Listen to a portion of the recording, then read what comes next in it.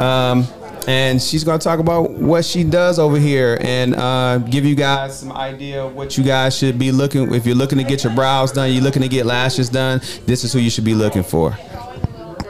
So as he mentioned, my name is Emilie. I just opened and own Elevate by Emilie Eve here at Salons by JC in Novi.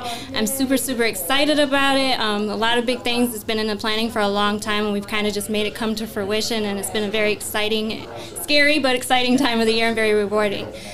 So today, like he said, is our grand opening, and we're here from 4 to 6 p.m. in Novi Town Center. I offer permanent makeup, so ombre brows. I'm adding lip blushing. We'll be adding micro needling in the future to help with fine lines and wrinkles and skin rejuvenation, as well as hair loss, getting those follicles stimulated to start that hair regrowth.